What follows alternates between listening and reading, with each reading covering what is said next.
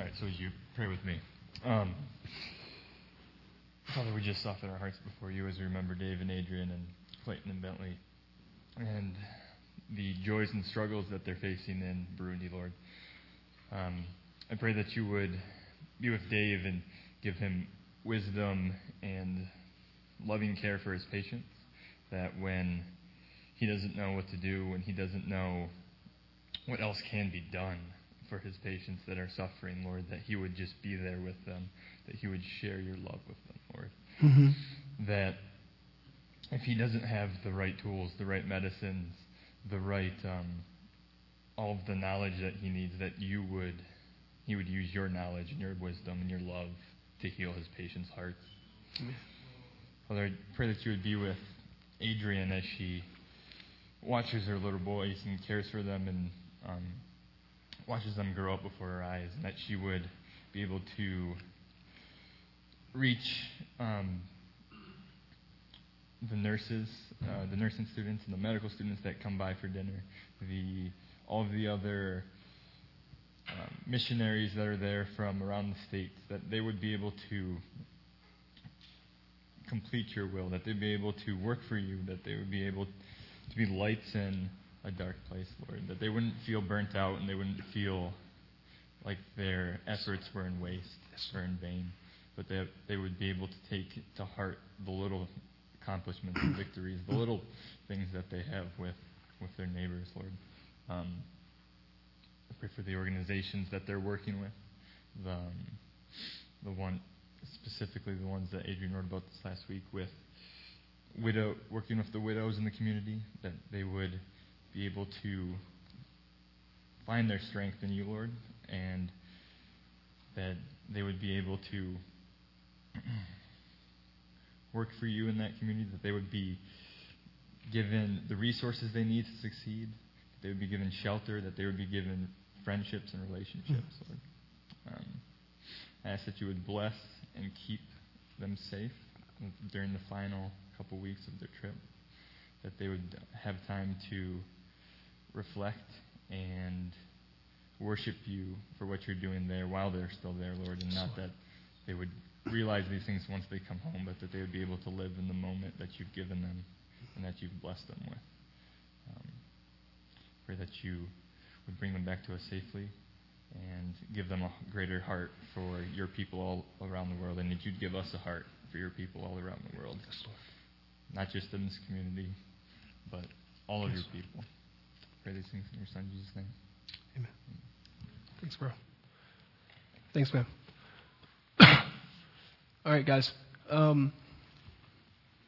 So what we're going to do is, before we jump right into Genesis, you guys can grab your Bibles. If you need a Bible, raise your hand. We'll hook you up with some Bibles. We're going to be looking at Genesis chapter 2. We stopped last week around the verse 4 range, because when you look in your Bibles, they have Genesis. They have verse 4 being in Genesis 2. I would propose, and I think this is probably normal scholarship, would say that actually the chapters ended probably at verse 4. I'm sorry, at verse 3. And then chapter 2 was probably the beginning of verse 1. So that's how we did that. Real quick, a couple things I want to clear up before we jump right into the Word and begin to enjoy the Lord together. There was two, and again, if you are new here, you can ask questions. That's what we do. We just ask you to be thinking, okay, is this going to bless the whole body?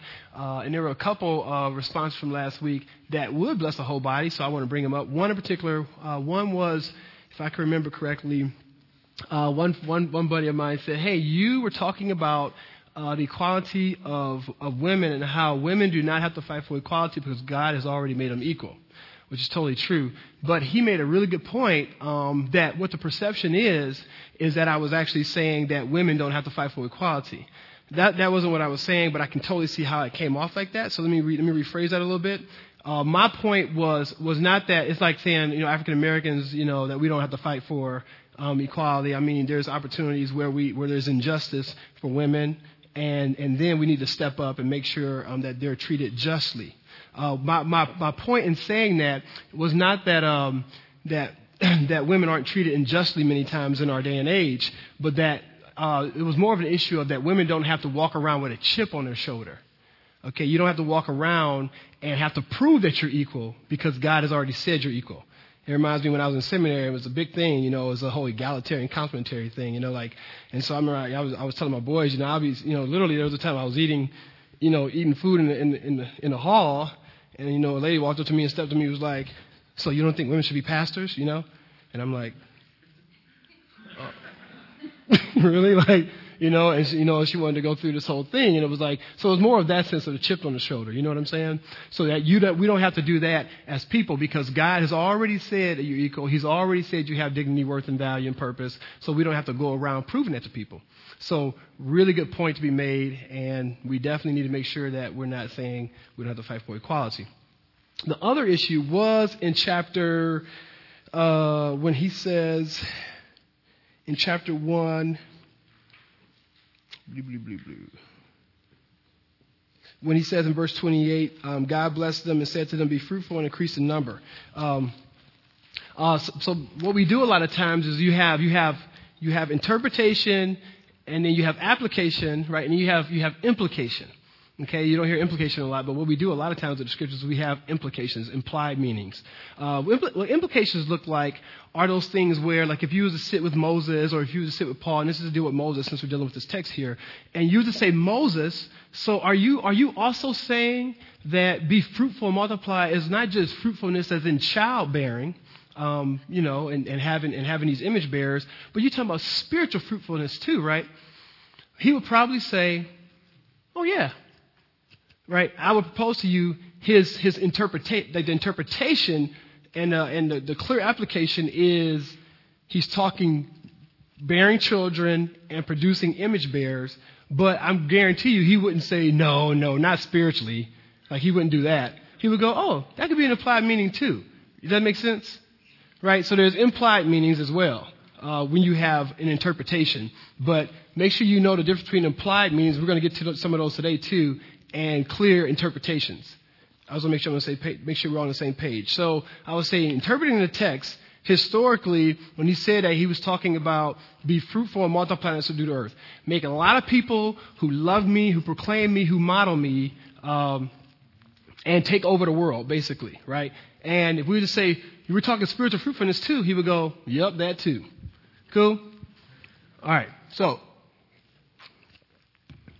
now we're going to jump right into some good stuff here, guys. I mean, we got a lot of good stuff in Genesis 2, because this is a time where we're in this perfect world. And we can even recap right quick. Here's our Lord, our King. He's created all things. Remember, we always talk about how He's created things out of abundance of love, right? There's something that He needed to do. It wasn't that He was kind of lonely, but because of the abundance of love He creates. And then what's so beautiful about creation is what He's showing us is as He's creating, He creates out of nothing, and then He prepares. He begins to make things right and gets things ready for His prize creation, which is us. Right? Humans. All right. We are made in the Imago Dei. We're made in the image of God, unlike anything else in all of creation. And we're going to look at that a little bit, how special the Lord has made us, while at the same time how insignificant we are as well. And so God prepares this place. He provides all this stuff, everything you think of that's created. And now when you think of creation, we think of things that we can actually touch a lot of times. But you got to think of creation as in everything that is. Okay? And that's why I was trying to get you guys into the abstract thinking the last time we were talking, the sense of like beauty, and culture and art and all these things He's created for us to actually be able to delight on this earth. And that's the beautiful thing. When you think of all the things that we like, all the things that we enjoy, even like, our favorite songs, all those things God has provided for us. And so we're starting out Genesis by seeing a great God who has all power, who's everywhere, knows everything, can do anything, and then He creates all this stuff so that He can be exalted first and foremost. But the way He's exalted is when we're enjoying His creation well. Is when we're stewarding His creation well. Remember, we talked about that. So now He creates all this stuff for us, and then He says, now here's what I want you to go do. I want you to take all this stuff, and I want you to use it like I would use it. That's stewardship. Is when we do things like God would do. Right? Now, we were doing it before the fall out of obedience, right? We were being stewards. We were being stewards of creation. God has told us to be stewards of creation. So we're like taking care of creation, and we're modeling God. We're imaging God. We're reflecting God to Himself as we are taking care of His stuff. And then what we're going to see next week, the fall happens. I wanted to fast forward so we can get a little taste. The fall happens, and it changes in some sense because we are still stewarding the earth out of obedience, but also we're stewarding earth out of mission now. You see that? So we're stewarding the earth out of obedience. We're being obedient because we want to reflect God. But before we were reflecting God because He loves to enjoy Himself. Now we're reflecting God because He wants to enjoy Himself. Also, we're reflecting God because of a fallen world. So we're trying to reflect God to a world that doesn't understand who God is, so they can understand God and come to Him. So now we have like a dual role. Now here's our job. We talked about job description last week. So that's what we're fast forwarding to right now. Where we're at the end of Him creating all things. We looked at the days of creation, and now we're entering into this part in verse 4. Again, if there are any questions, let me know, and I'll try to as much as I can to answer them. If not, we'll try and get you some good information. It says, "This is the account of the heavens and the earth when they were created." So we're all on the same page right now, guys. We got a good Lord. We're entering in Genesis. We're about to look at, men and women being created. We got naked men, naked women. This is crazy, right? It's going to be awesome. This is before the fall now. Praise the Lord. All right. So this is the account of the heavens and the earth when they were created. Again, this is cool because what I propose he's doing now is Moses has given us this big picture. He's just sort of cast vision, very strategic in helping us understand all that what God has done. And now he focuses in on specifically humans. Right? And now I want to propose that again, when we focus on like this whole scientific creation stuff, we're really missing the picture. I just think this is unbelievable because think of what God does. He makes it really big. I created everything. Then I created things for a prized possession. Now let's look specifically me creating this prized possession. Now let's look at their story. That's Genesis, right? So now we see he begins to focus the angle. Now he begins to focus on a family. Then he begins to focus on this journey of what these people do and how they bring honor to his name. And then that's basically the meta narrative. That's the narrative of Scripture. It's him bringing things, making a sharp scope to this focus of people, right? So he says, when the Lord God made the earth and the heavens, verse 5, and no shrub of the field had yet appeared on the earth, and no plant of the field had yet sprung up, for the Lord God had not sent rain on the earth, and there was no man to work the ground. But streams came. You know what I'm going to do, E2? Guys, if you can excuse me, just because I have this one video I'm going to show you guys. If I get to the video, just give me grace and help me out there because I don't know where I'm at here. So, but it says, so the Lord God had not sent rain on the earth, and there was no man to work the ground, but streams, verse 6, came up from the earth and watered the whole surface of the ground.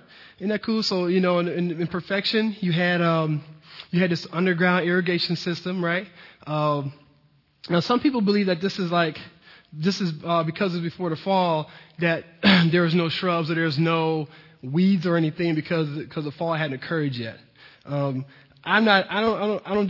don't necessarily buy that because I think as we continue to read, it's going to actually say why there is nothing on the ground or no shrubs. But some people, just to let you know some of the different thoughts out there. It says the Lord God formed, verse 7. The Lord God formed the man from the dust of the ground and breathed into his nostrils the breath of life.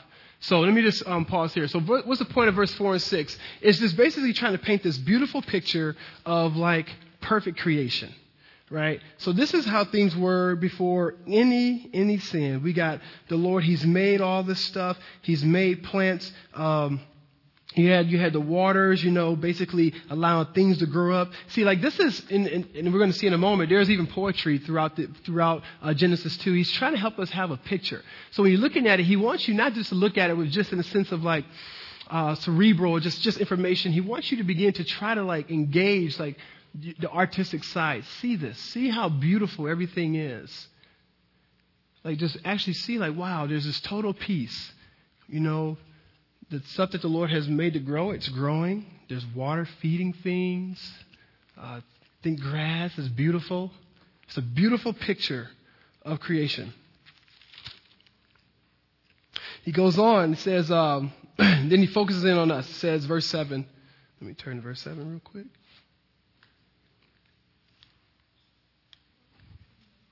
So sin has not caused creation to rebel. Again, we talked about that last week. We talked a lot about, we were talking about hurricanes and things of that sort. You don't see none of that stuff. You don't see chaos, right? Because there's no chaos, because creation isn't rebelling, because sin hasn't entered the picture. So things are perfect. If we go to verse 7, it says, the Lord God formed the man from the dust of the ground and breathed into his nostrils the breath of life. And the man became a living being. Okay. Now, what this is here is a beautiful picture of what they call anthropomorphism. You've probably heard us talk about that before, right? That's when you give something that is not human characteristics. Okay, and so this is a beautiful picture of why he does this, because everything else. Notice how does God make everything else, family?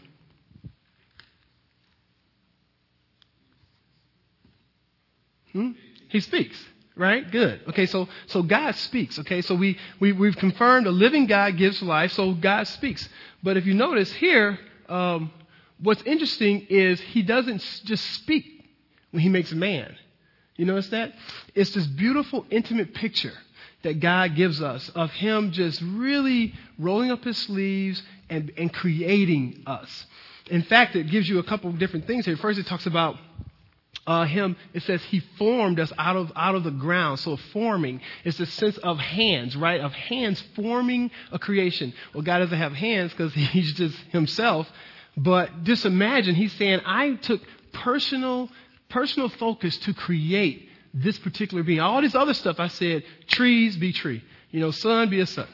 But this particular creation, I'm going to create with my hands. And the point there is for us to have to wrestle with the fact that, man, God has given me personal attention, that God sees me as beautiful. The reason why every week, for the last 2 or 3 weeks, we've been focusing in on this, because we can act like we believe this, but then we denigrate our bodies and we show ourselves that we don't think we're beautiful in God's sight. And if the whole year we didn't learn anything else, but you were convinced that I am adored by God, that God loves me, pays attention to me, is intimately involved in my life. While he's taking in control of all things, he's intimately involved in my life. Then when you got to go to Tennessee and work, you can go, okay, Lord, I know you're here. I know you know what's going on. I know you're on the throne, and I know you love me, and I know that you're good. That's why he takes time to say, hey, this is how I made man. The personal nature of God toward man. He forms man. He breathes life into man. So what else do we see in scriptures that when it talks about him breathing life? You think about it. It's not many things, right? I think we see in Hebrews, he breathes life into the scriptures. Right? So here's God. When I think of as I read the scriptures, he breathes life into man and he breathes life into his word. Wow. Wow. That excites me. Praise the Lord. So this personal nature of God with him creating us is the picture here. He continues on and says in verse 8, it says, now the Lord God had planted a garden in the east, in Eden, and there he put the man he had formed. I love that. So he creates this garden, and he puts this guy there. Here, this is your place. And look what it says here. And the Lord God made all kinds of trees grow out of the ground, trees that were pleasing to the eye and good for food. He makes these trees grow up. Here's Adam in his garden. Are you picturing this with me? I want you to be picturing this now. Quit daydreaming, think about the Super Bowl. Picture this with me. All right? All right? You have to see those later. Look, right now we're working, all right? Picture the garden with me. Picture trees growing up out of the ground, big old, you ever seen when you're really hungry and a big old, this awesome apple, it's crunchy and stuff, You don't like them soggy ones, but them nice crunchy ones. It's all over the place. Food good to eat. He says the trees are good to see. I mean, why do you think he uses that vernacular? Why do you think he uses that imagery there? Makes all kind of trees grow out of the ground. Trees that were pleasing to the eye. Why is he saying that? He wants you to have a picture, understand. You're looking, you're going, man, this is beautiful. This is a beautiful place. Look what God has created. Trees that were pleasing to the eye and they were good for food. There were berries and fruit and things they were just eating. Had everything you needed. But look at that. In the middle of the garden were the tree of life and the tree of life and the tree of the knowledge of good and evil. All right? Dun, dun, dun, dun. All right. So, tree of life, family. We have the tree of knowledge of good and evil. We have the tree of life. Now, let me just talk about the tree of life a little bit.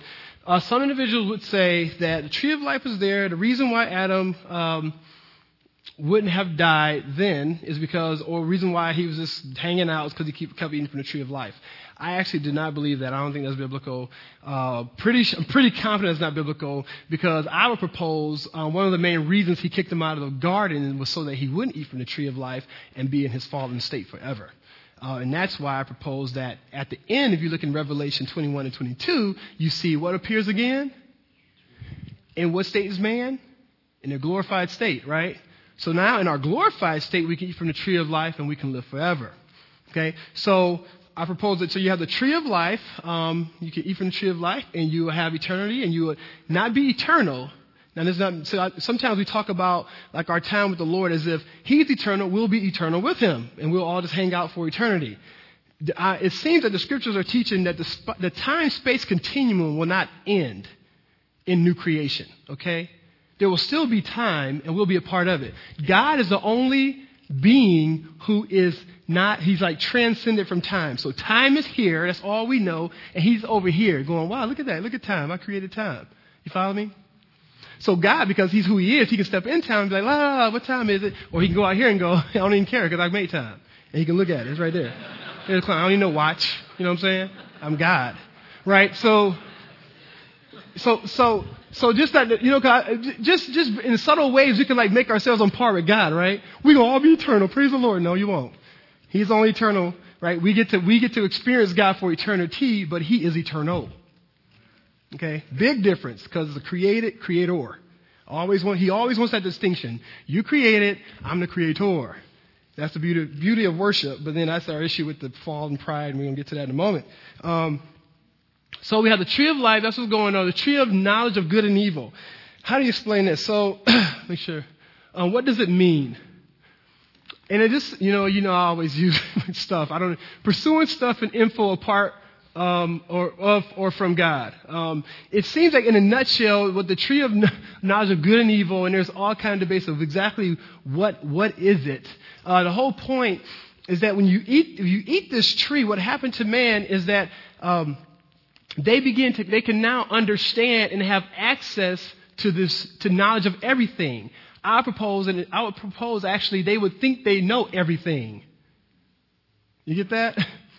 That all of a sudden you eat this tree and now I got this. So now don't miss this. So we would want human independence, right? That's what happens. You eat from this tree and all of a sudden you have human independence. Well, you go, well, Eric, God, you say He created us and even before the fall with intelligent volition. What's going on here? Aren't we independent then? Well, there's a difference. Now, don't miss this. Original intent was independent volition, not independent lives.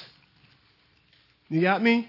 God wants us always to have independent volition, which means that I choose to say, Lord, I can worship this tree and all the good fruits you've made, but instead of worshiping those or worshiping that or the animals, I'm going to choose to worship you because you're my king. That's right. That's independent volition, where we choose constantly to worship our king for who He is and what He does. All right, independent lives is saying, I'm over here, I do my own thing, and also I can choose to worship you. You see, God has always wanted us to be in community with Him. We're supposed to have independent volition in community with God. But what happened when the fall occurred is that we experienced independent lives where I have the knowledge of good and evil. I know everything now, right? And we know where that gets us. That gets us death, okay? So I don't want to take the fire of Genesis 3, so I'm going to try to hold off a little bit. Let me show you. How do you pause that? Hey, man. No, I was kidding. He's just being a faithful brother. I'm tripping. So, all right. So check this out. Let me give you an example of that. I am just amazed. I mean, you guys know this. This is our lives, right? We as people, I mean, you have kids and man, you just see it all over. You see it like crazy. Your kids think they know more than you. Even at 4. It's hilarious. We'll be building something, and I'll be trying to help them like, we're going to build this airplane, buddy. And I know how to do it, Daddy. And the thing will be looking like this, when they get done. And I'm like, well, wings on here, brother. It's no, and they'll think they did something. All the time. I mean, in fact, I remember the other day we had these little oranges, and Lauren, we after dinner we give them fruit, and then we're like, so you want some oranges? You want some oranges? Okay. So I bring the fruit in, and just because of how kids are, they always want the one that you don't want to give them, right? So I'm peeling the one orange, and the reason why I'm not peeling this other orange because I felt it, and it was super hard, like ridiculously hard, where I knew I had to throw it away. It was a spoiled or something that happened to it where there was absolutely no juice in the orange. So instead of giving her that one, I'm peeling the other one. Well, she sees that she's not getting that one, so she starts, well, I want the other orange, Daddy. And I'm going, no, you don't. You don't trust me. You don't want this other orange. You want the orange that has juice in it, And if she's about to start crying just because she thinks she knows what's best for her. Here I am with all the information. I felt the oranges. I'm peeling it. The other one has juice running down my arm. And yet she wants the stale orange. Right? But isn't that us with the Lord? Isn't that the description of the fall? Isn't that the description of what's going on right now? Like, isn't that really what's going on? I mean, you think about it. When they talk about, the theologian would say, so why is the tree of good and evil and a tree of life right in the middle? Have you thought about that? What's up with the location? Was that intentional? I would propose yes, it was intentional. I propose it's a typology of almost the retelling of our lives. That here's Adam, and he's walking, and Adam and Eve, and they're walking, and guess what? Guess what they can see every day? They can see the tree of good and evil, and they can see the tree of life. Right? They can choose to obey God or choose to say, no, I'm not going to obey the Lord. I wonder, is that just typological of the missional life that we're all called to live? Where he says, you can choose life. I'm telling you what's good for you, or you can choose death. And that you think of your life, that most of our drama, if we're really honest, is self-induced. We did it. We caused all the drama. If we're really honest, you look at your life, look at your circumstances, usually, if not all the time, it's our stuff.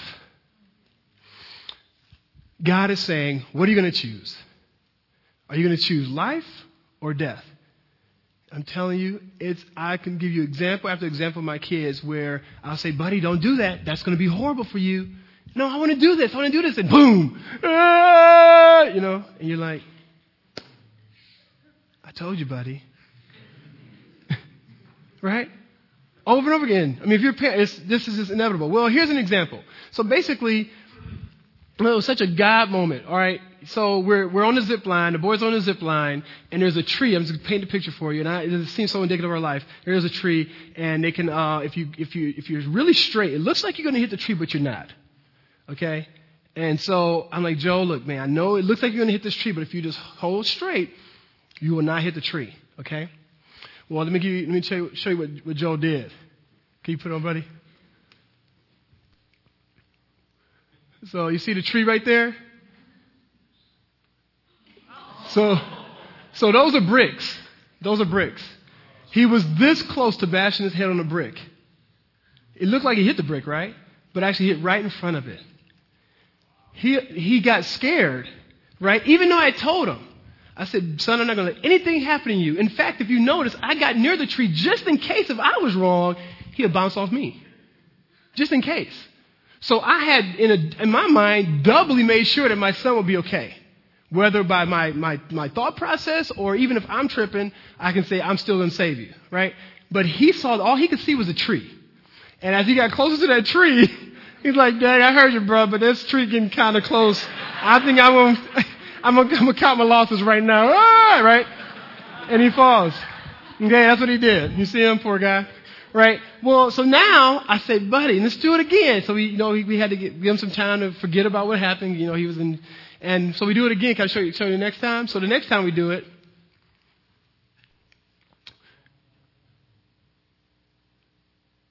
see that? Now you notice I didn't even touch him. I made sure, but then I stepped away. You notice that? So in essence, he never hit the tree, and he held on. Exact same situation. The only difference was the trust. Isn't that interesting? That was a couple years ago.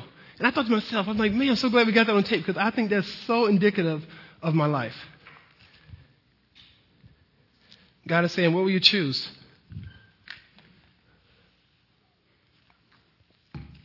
Let's continue on, fam. We talked about that. I propose that one of the biggest reasons why he puts the tree in the middle is because of dignity. God is he's committed to making us understand that I value you. I value you enough not to make you robots, but I want you to know that this is all yours. And I'm going to give you freedom to choose. I'm not going to hide it. See, that's the beauty of grace. And that's why we despise legalism. Right? As Christians, and you should be, especially in this body, we despise legalism. Because what we do is we say, okay, I know what God has called me to, but if we let them do that and be that free, then they'll do this. So I'll put parameters around it. I'll be God. And it seems what God says is like, no, what I do, and I think the best thing for us even as parents, he says, I give you rules that says do everything that's free and don't sin. You're free to do anything but sin, under the umbrella of holiness, pursue holiness, and enjoy life. Right? So I propose that one of the main reasons is God saying, I'm not going to hide the trees and say, then where's the worship there? The worship is when I see the tree and I choose not to eat of it because I love my Jesus. Right? So he continues on in verse 10 through 14. A river watering the garden flowed from Eden. It says, from there it was separated into 4 headwaters. The name of the first is the Pishon. It winds through the entire land of the Havilah, where there is gold. The gold of that land is good. I heard a guy say on the talk once that it's interesting he would call gold there good, as if there's bad gold. Like you had bad gold there, but at the Pishon it was good gold. I thought it was funny. That's just me, I guess. So you have the gold of that land is good. Aromatic resin and onyx were also there. The name of the second river is the Gihon. It winds through the entire land of Cush. The name of the third river is the Tigris. It runs along the side of the Asher. And the fourth river is the Euphrates. All right, now, I want you guys to give me a little more time. I'm letting you know right now I'm going to go about 5 minutes over because I'm going to share some things real quick, okay? Can you guys give me the grace there? All right, look at this. Like you'll say no and, don't play me. All right. So you notice this. What he does here, he's just basically, again, painting this picture of this beautiful place. People say, well, a lot of times cats are trying to find this. Well, where is this place? Where is this Garden of Eden? I, again, am on the deep conviction that this is a place that is also a sphere of being. And I propose that because Jesus says, I'm going to prepare a place for you in paradise. You'll be in paradise with me. This is paradise. I'm assuming that it's that sphere place that Jesus is now with the King. It's that place that we will be when we die until God recreates the heaven and earth where we can be with him forever. So don't go looking for this place. It says verse 15. Again, I think the goal there is beauty. The goal there is to see how everything was in order.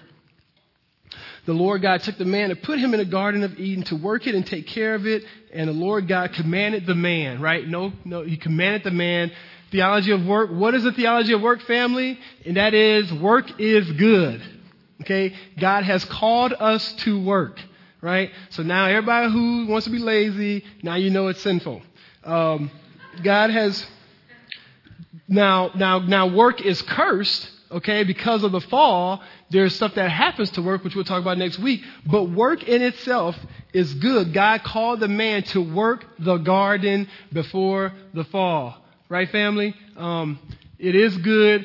Be wary of idle lives. I'm convinced, especially for men, I'm convinced of this. See, you know why I like to be busy? Because when I'm so busy, I don't have time to sin. So people see me running around, they think Eric, you're so busy. I'm like, praise the Lord, right? Because I'm a goofball. And you guys have thoughts like me. You guys, you just think you're going to sit around, be idle, twiddling your thumbs, and be sexually pure and not struggle with sexual sin or cheating on someone and all this stuff. And you're being idle, and I'm telling you, I propose one of the main reasons that Jesus doesn't like idleness, and even says in 1 Thessalonians, I think it's 2 Thessalonians, that the man who doesn't work doesn't eat. Is because, when you're idle, he even says to women in the pastoral epistles, you're idle, and because of that, you're a gossiper and you're a busybody. And he couples like idleness. You ain't got nothing to do, so now you're just talking about people. Right? Shut up and get to work. Right? That's what the Bible says. So there's something that's very interesting about idleness. I would just be very weary of idleness. If you just always just want to hang out, remember this. God created the Sabbath, right? He didn't say your life was a Sabbath, right? He said 6 days of work, 1 day of Sabbath. So that means if you want to do the multiples, any way you want to do it, if you're an accountant, just look and say, okay, 7 days, that means I should be working 6 times more than I rest. That helps us, right, family? I'm telling you, man, for the homies, if you're sitting around being lazy, that's why you find yourself on the internet and doing pornography, and you find yourself doing stupid stuff. You got too much time on your hands. Go share your faith.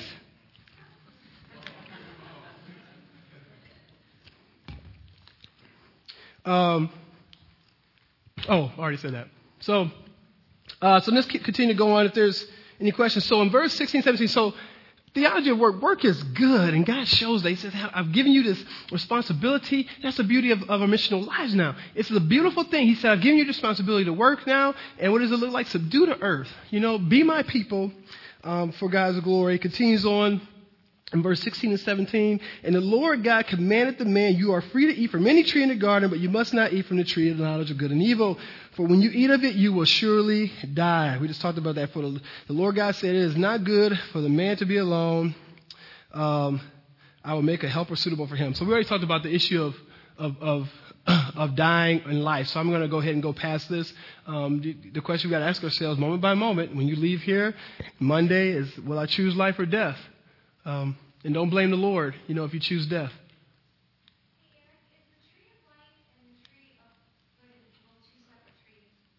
Yes. Okay, so they were allowed to eat from the tree of life?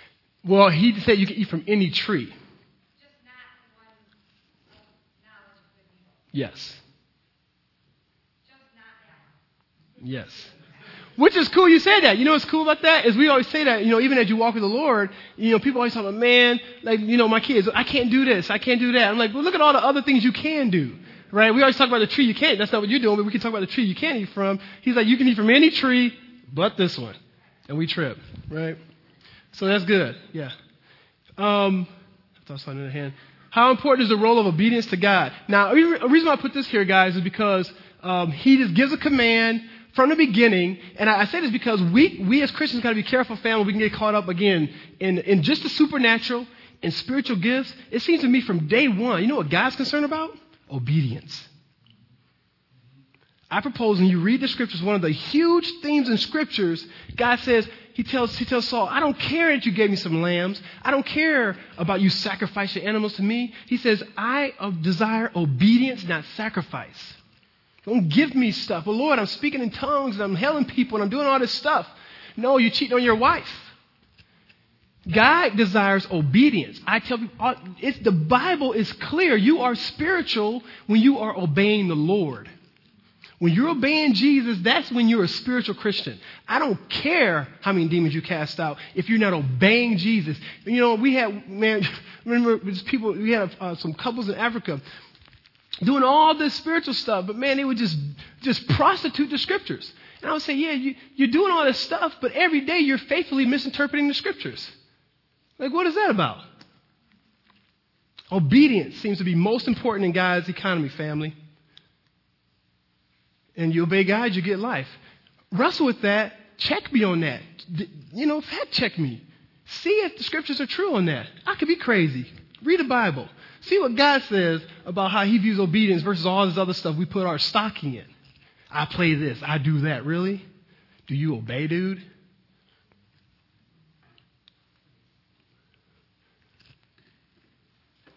Gifts are dime a dozen, man. Don't be excited about anybody's gifts. Ain't nothing. Obedience. The Lord God said, "It is not good for a man to be alone. I will make him a helper suitable for him." Oh my goodness. All right. So praise him, right? All right. I'm gonna get in trouble here. So, all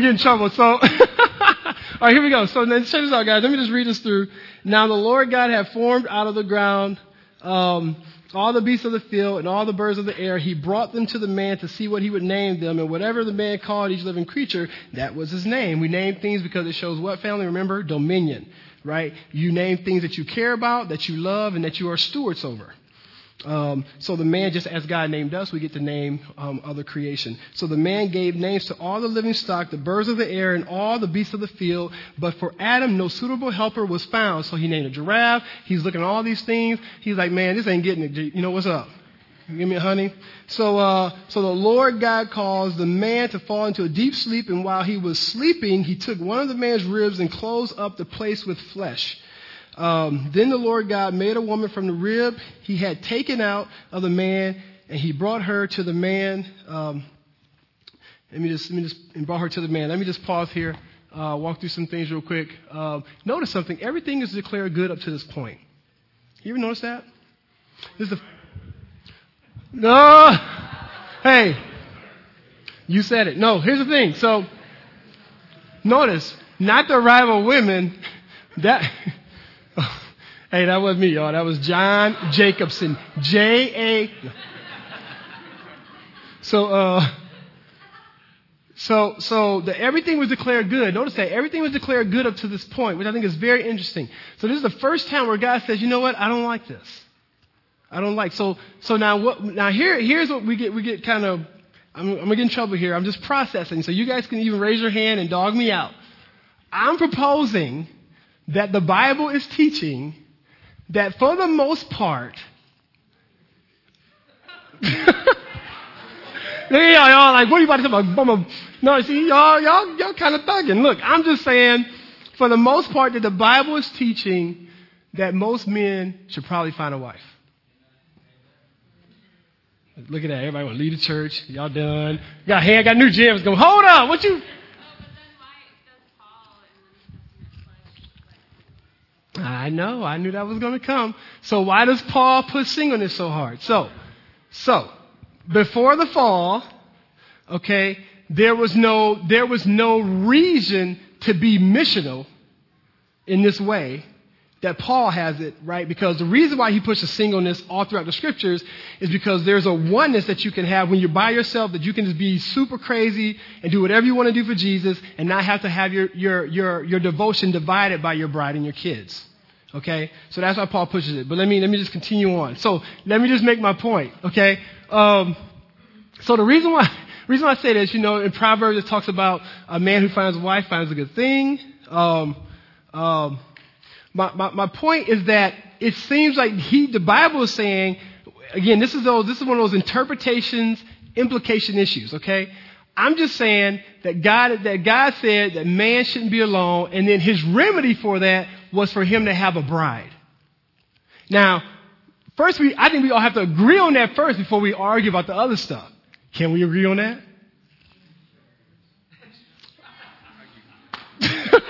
All right. So now here's what happens in Corinthians. Now again, don't leave the church. This is not salvific, huh? I'm saying most men. Let me give you some scriptures.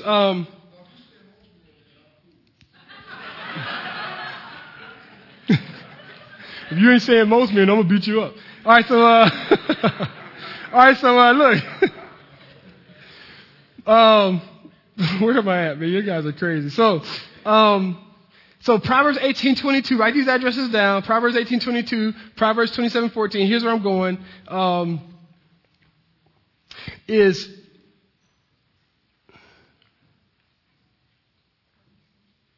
My point in that is this: is that when you think of the reason why Paul, a lot of times, even in scriptures, what he does in Corinthians is he talks about, hey, I would love for you to be single, but many of you guys can't handle this. So why don't you get a wife? Because maybe because of your sexual desires, you need to get a wife. So rather to have you married versus to burn. Jesus himself, when he's talking about divorce in the scriptures in Matthew, they question him because Jesus says, listen, except for marital unfaithfulness, because they would just give divorce tickets out of weird reasons. And he's like, except for marital unfaithfulness, you should not be divorcing your bride. They get mad. They say, well, then why should I even get married? He says, well, hey, look, if this is hard for you to hear, that's cool. Some people are eunuchs by choice. People who emasculate themselves, they cut their private parts for the devotion of Jesus. Some people so do it as a gift, right? And it's something he says if you have that gift, read the scriptures. He says, then praise the Lord. If you have the gift of being able to go and not have to worry about being, and I can't think of another word, horny or really desiring of the sexual prowess, then if you have that gift, praise the Lord. But if you don't, you probably should find you a bride. There's other reasons I give, but it seems one of the main ones is because he's saying that man shouldn't be alone. I propose also because of this issue of that God uses women to sanctify us, which I would say that marriage is more about sanctification than ecstasy. So I propose that one of the main reasons God does this is because it continues to round out that sanctification process that happens when you have someone you're married to. So.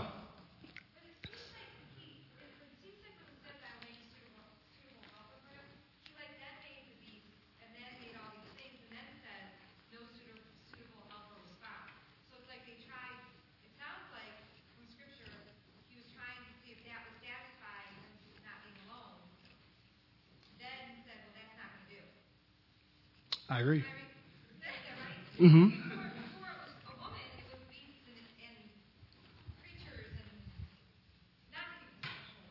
Right.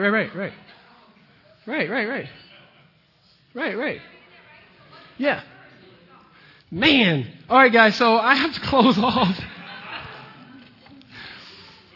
It's a lot of good stuff in here, and I haven't even been able to really research. I haven't been able to share with you. Okay, so what we'll do, unbelievable. I had to open these can of worms, and now I got to close off, man. Here's what we're going to do, family. We're going to go through Genesis. Here's a timeline. We're going to go through, if you don't mind, we're going to go through Genesis 3 next week. Then we're going to, how are we going to do this? Then I'm trying to figure out, do we come back to, because I want to, well, how about this? I want you guys to just I want you guys to wrestle. Ask yourselves, so, like, why is that? Like, am I clearly looking at the text? And then why can't we first agree on the observation piece? Like, because we think what we're doing is we belittle people who are single, which I don't think is the case. I actually think we're making ourselves have to wrestle. I think what we're wrestling with is a couple things, and then I'm going to close off. And that is, first, in our American society or Western society, what we do, what man should be doing, I propose, is, the Lord has Adam. He says, here's your honey. And he didn't go, hey, I like brunettes. He said, this is my boo, right? I propose that we as man have not done this mandate well, so now it's sort of skewed where we can't even believe that we're supposed to have a wife. I propose that. Why? Because I propose that we look and we want to find, I'm just keeping it real, we want to find like this perfect girl who doesn't exist. And we won't look at the girl who's right in our face, who deeply loves Jesus, and grab arms with her and do life for God's glory.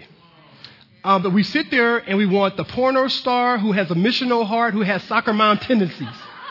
You know what I'm saying? That's what we want. Right? That's what we want. Right? Well, the super godly porno star. And God goes, that's what we want. And so then we go, well, dang, I'm 35. Why I'm not married yet? Right? And then we got all these godly women sitting around in this room going, what's wrong with me? Ain't nothing wrong with you. Something wrong with us. We look at women and we don't go, I'm about God's business. Girl, you love Jesus? Let's roll. Right? I'm not saying you need to have sex with a paper bag over her face. I'm not saying none of that. Hear me. Hear my heart now. I'm saying the Lord is saying, I created man and woman for a reason. For them to fall in love with me together for her to help him. Help him do what? Help him love Jesus. The more he loves Jesus, the more he's going to love you. It's all about Jesus. When we first got here, I had a lady come to this body and say, you know what? I got to break up with my husband. Why? Because I don't want to have sex with him anymore.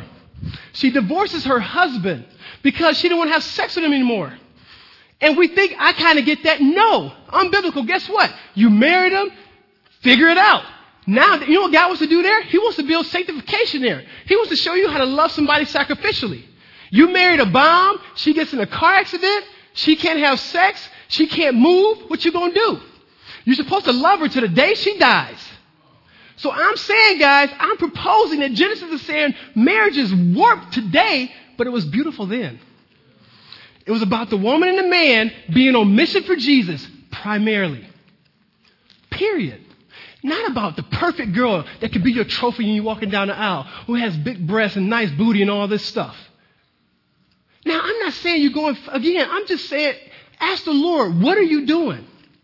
So many guys that I counsel, so many guys, family, hear my heart, so many guys I counsel are saying they've been with this girl and they've dated this girl, and they're still not married or connected because they're waiting for Miss Perfect. I'm not demoralizing love or passion. I'm saying I think we're kind of skewed. I think we're kind of skewed. Let's pray. Lord Jesus, I know we weren't able to get into all the theology of this, but Lord, I pray that our family, holy God, would you allow us to take just what we've just shared, go to your word and wrestle it. So what is God saying here? What's God's mission? Lord, allow us not to feel pressure or guilt. Lord, allow us to feel freedom. We as men, Lord, would you allow us to repent of our sin, of wanting to use women for our own insecurities? Would you allow us to repent of passing by this awesome godly women because of these super shallow reasons? Lord, would you allow us to have the freedom to find a girl that we are attracted to and that we are excited about? Because your Bible does say suitable, a helper suitable, who can fit with you like a glove. We pray for that, Jesus. But we pray we would do it with your perspective. We love you, and we do all of this for you. In Jesus' name, amen.